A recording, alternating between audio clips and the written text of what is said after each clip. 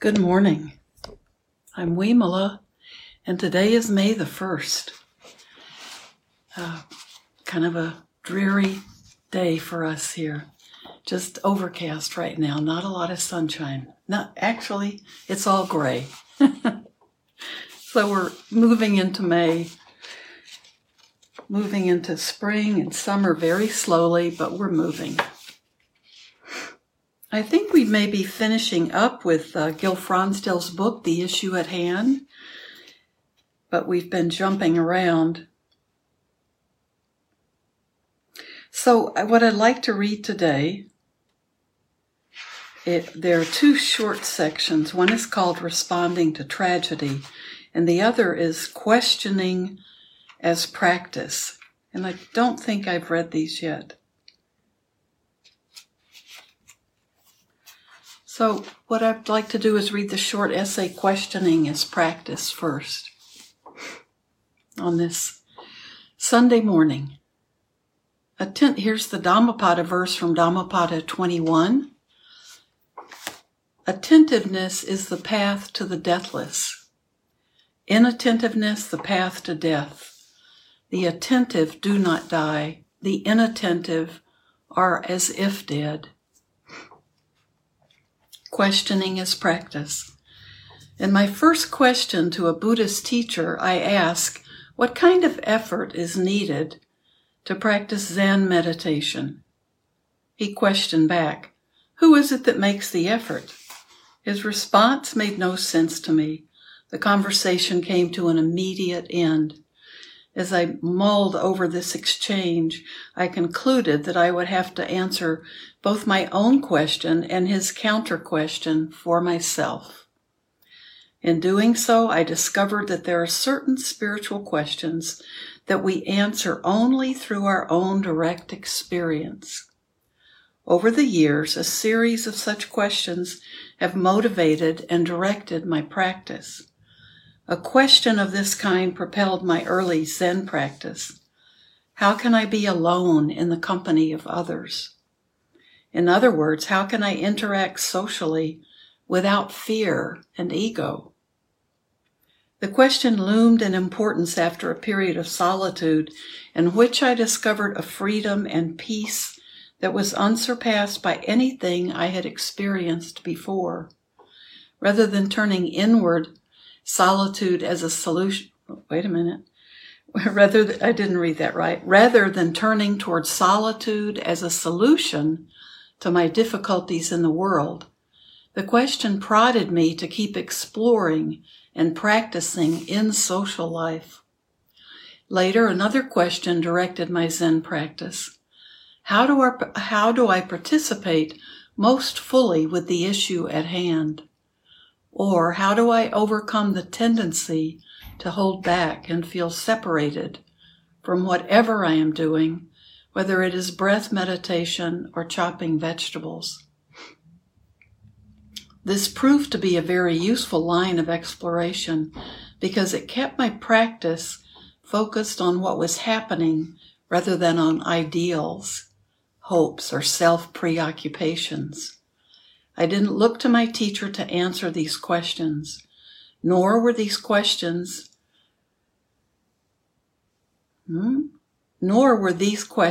that called for pat answers.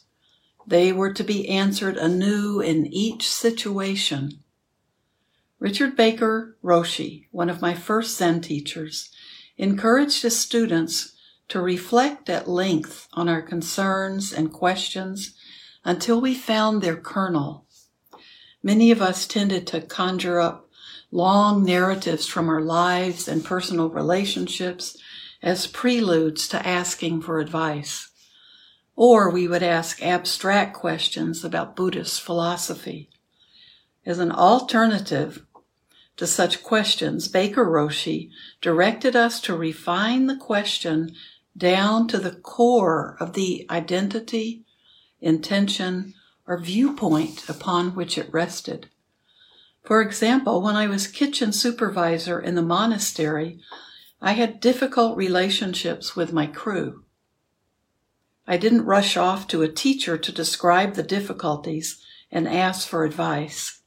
Instead, I lingered with my inner tensions until I realized that my contribution to these tensions was a fear-driven desire to be liked by everyone in all circumstances.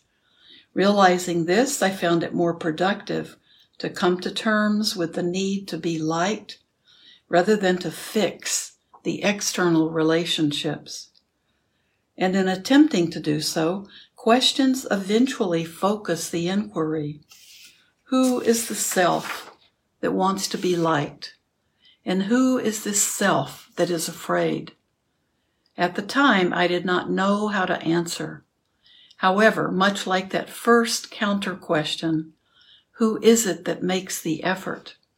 These questions provided motivation to continue my practice. Often, the greater the meditative stillness that holds an essential question, the more likely a resolution will well up from within. I experience this when I face the question of whether to begin graduate school or to enter a Buddhist monastery. When I gave mindful, non-reflective room to my inner sense of struggle and discomfort, I was surprised that a remarkably clear decision arose to enter the monastery. Later in Burma, key questions continued to propel my practice of intense Vipassana meditation. One was, what is it to be thorough in the practice? Another was the classic, what is the self? A distilled version of who is it that makes the effort? And who is this self that is afraid? With wills almost of their own, these questions spurred me to keep drawing attention away from my preoccupations and back to investigation. My Vipassana teacher, Sayadaw U Pandita, reinforced this approach. He was strict in directing his students to investigate their direct experience instead of asking abstract existential questions. He had a tremendous confidence and insistence that if we look deeply and clearly enough, we could discover whatever is needed for becoming more awake and free. The only question that seemed appropriate and universal was, what is this? We were to cultivate an unbroken and relaxed investigation, to continue seeing ever more deeply into the particulars of the present moment's experience. In practicing mindfulness in this way, I found it useful to turn the question, what is this, back toward the quality of the awareness that knows or is investigating. Such turning of attention back on itself can have a number of fruits. It can highlight any grasping, aversion, or complacency that has become mixed in with how we practice. Perhaps more profoundly, it can reveal the clearly insubstantial nature of our self-concepts, that is, of all concepts of a self, of a knower that experiences. The ultimate value of inquiry within Buddhist practice lies with strengthening our trust, equanimity, and capacity to remain open in all circumstances. And when meditative equanimity is mature, a simple question, an opening to unknown possibilities, can sometimes release the last threads that tie us to the conditioned world, moving us toward greater freedom. I really love the question, what is this? That question keeps rising for me, or it should. Sometimes I don't remember to ask it when, going through the pandemic, kind of the different stages of how the pandemic was. And the post-pandemic, if that's such a thing, this world that we're in now, often, what is this? that question arises for me just in what's going on internally. Is it sadness? Is it depression? Is it lack of focus? Is it, what kind of emotional state am I in? Or when I'm not wanting to connect with others, or not wanting to make an effort to do something that I thought I wanted to do. That question, what is this, would be, I've got to remember, I need to make a big sign that says, what is this? So a good way to be with ourselves, to just always be questioning, what is this? And I like how he always, Gil Fronsdale always distills it down to something very concrete and simple and concise. Good advice.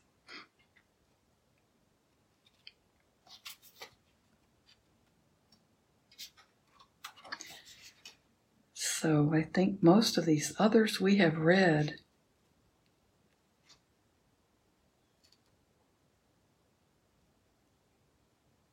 He has a really nice section in this called, it's in the appendix, but it's about Theravada Buddhism, Theravada, the way of liberation. Now, in the essay we just read, he's talking about his Zen practice, because I think he started out being a student of Zen, but then he was in Burma and became interested in the Theravada teachings and Vipassana meditation, the way it's taught in Burma. So how about on Tuesday I'll read some of the highlights from his appendix on, he has nice short sections on Theravada, the way of liberation, and it would be good to see his nice concise points that he writes about Theravada Buddhism. And then we'll be finished with this book. I think all but maybe a few of his essays, but I recommend getting the free PDF or getting a copy of the book. But it's been out long enough that it's one of his books that you can get for free.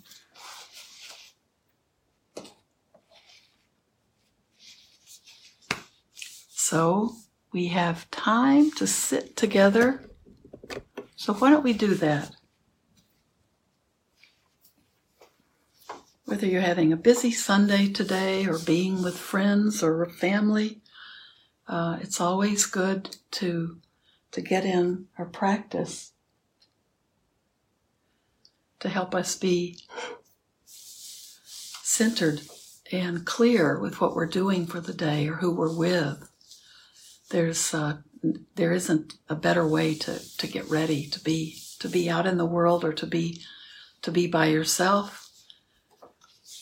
So why don't we sit?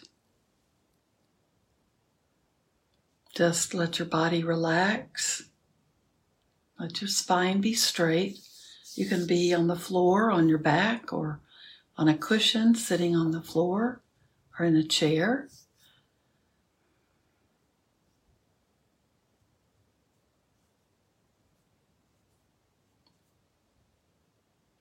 Yeah, don't forget this question. What is this? What is this?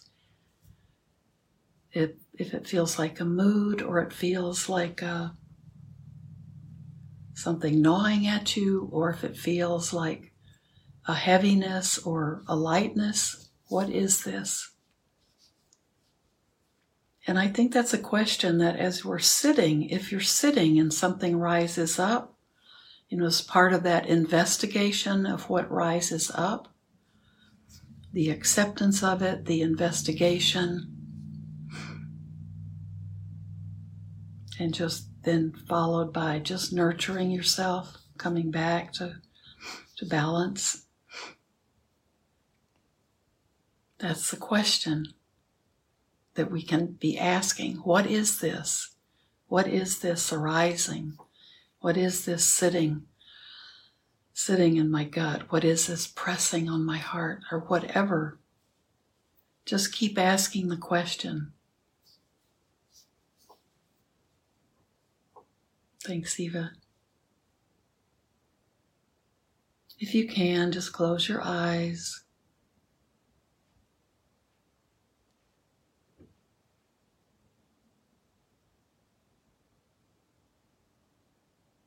And stay with your breath.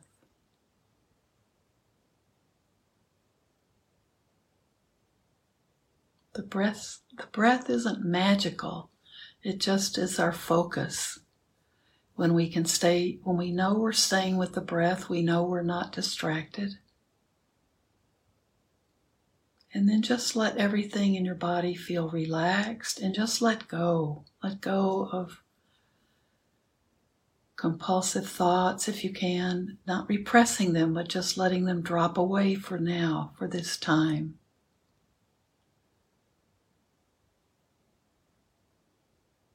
Let go of storylines running through your head.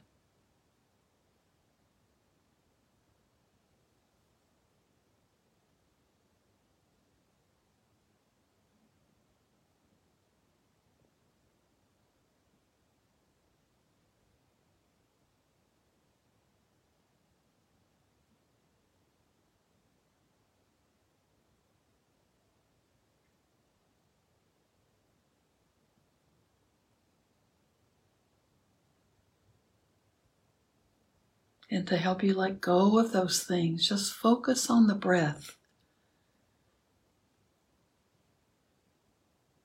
Be aware if you're breathing very shallowly, if you're breathing up at the top of your chest.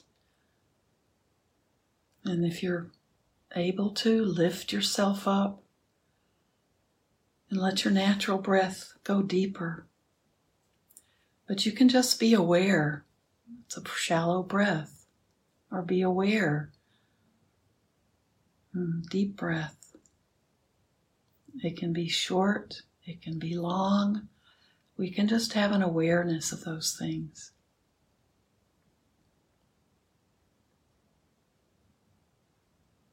Especially as we begin to observe the breath, it may feel jerky. We may not feel like we've settled in.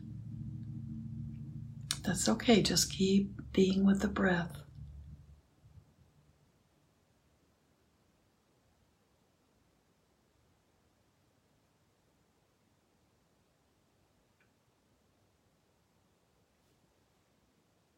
Bring that chin down a bit. If you're like me, you tend to let your chin end up in the air. So you feel that your spine is straight from your neck up into your head.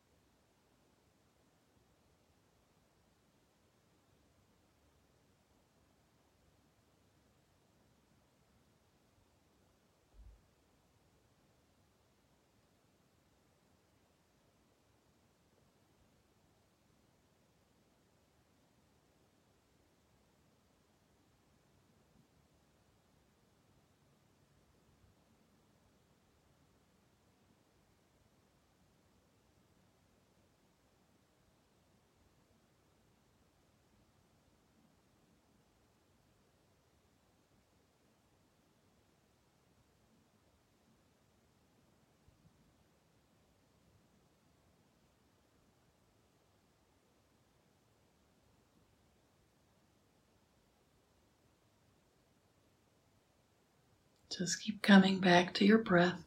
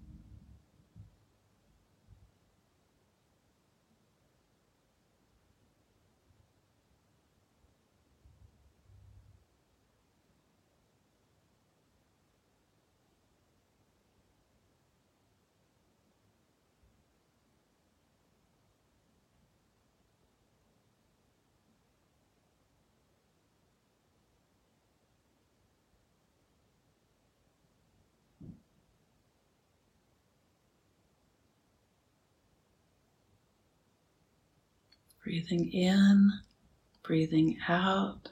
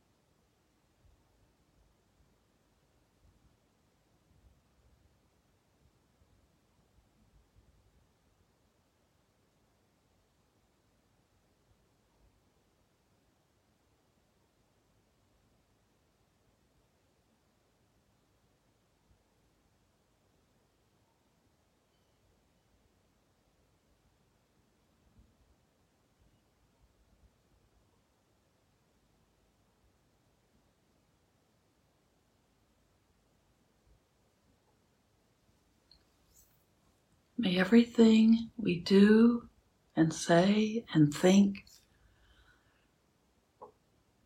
be done not only for our own benefit, but for the benefit of all living beings. And may each one of us be well and contented and live in peace.